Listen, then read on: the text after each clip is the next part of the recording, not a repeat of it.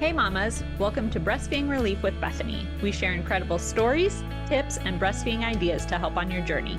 I'm your host, Bethany Laverne, a lactation consultant and speech therapist who helps mamas with breastfeeding. Not all breastfeeding stories are the same, and we dive into those topics. Welcome back, mamas, to my podcast. I'm so excited to talk to you. So I've decided to start talking to you guys just one-on-one without other mamas. Specifically today, I want to talk about tongue ties. I don't feel like there's a lot of information out there on tongue ties. And so the true name of a tongue tie is anchoglossia, but we're just going to stick with tongue tie today. So I, as a speech therapist, of course, was taught just a little bit about tongue ties. And as a speech therapist, we talked specifically about everything from the neck up, but I didn't even take a whole course on what is a tongue tie. And so when our son had one, I was like, I think it's a tongue tie, but I'm not 100% sure. So you would be surprised that even as a speech therapist or a few dentists I've talked to, they're like, yeah, we don't learn a lot about tongue ties. And even when I take my boys to the doctor, they've actually had 3 different doctors because we've moved a few times since they were little. Not one of the pediatricians has lifted up their tongue.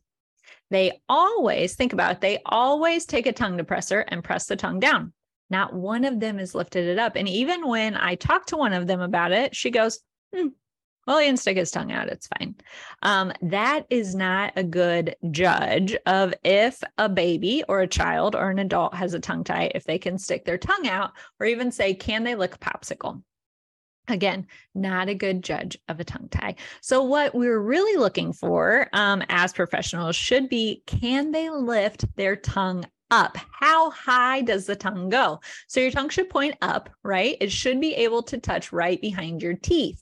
But on these kids with tongue ties, they're either tongue tied all the way to the tip of their tongue, like our son was, with a heart-shaped tongue, or it's almost like a U shape.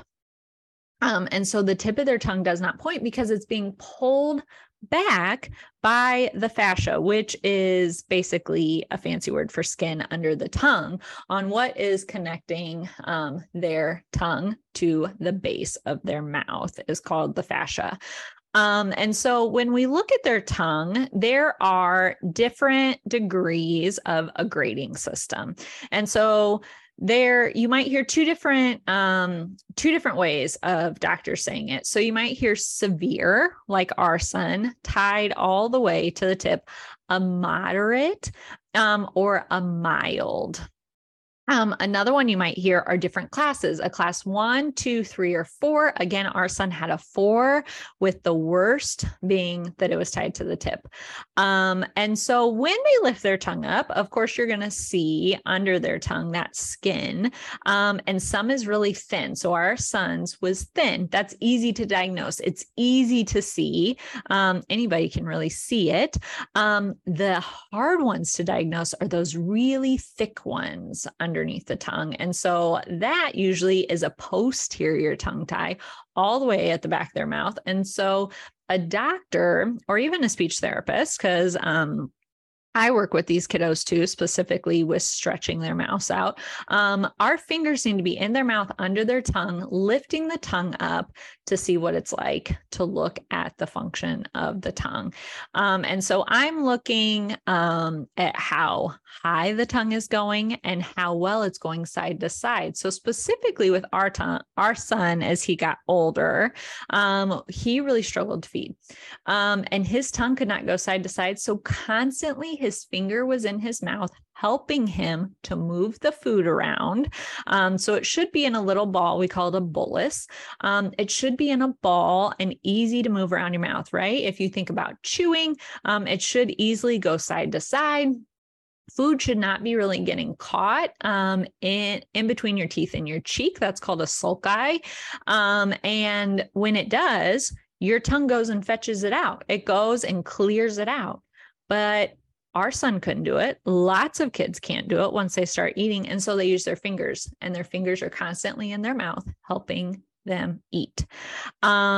So Lots of people have told me they just thought tongue tie was just like a phrase, like, oh, you're tongue tied, or the cat's got your tongue, like you just aren't a good speaker, when that's not really the case. It's actually a medical diagnosis, one which my uncle didn't know. And so it can be corrected. And it's so easy, mamas, to go get corrected at your pediatric dentist office or an ENT if you don't have one in your area. Because some of these smaller towns, you guys don't have pediatric dentists that specialize in releasing tongue ties with CO2 lasers.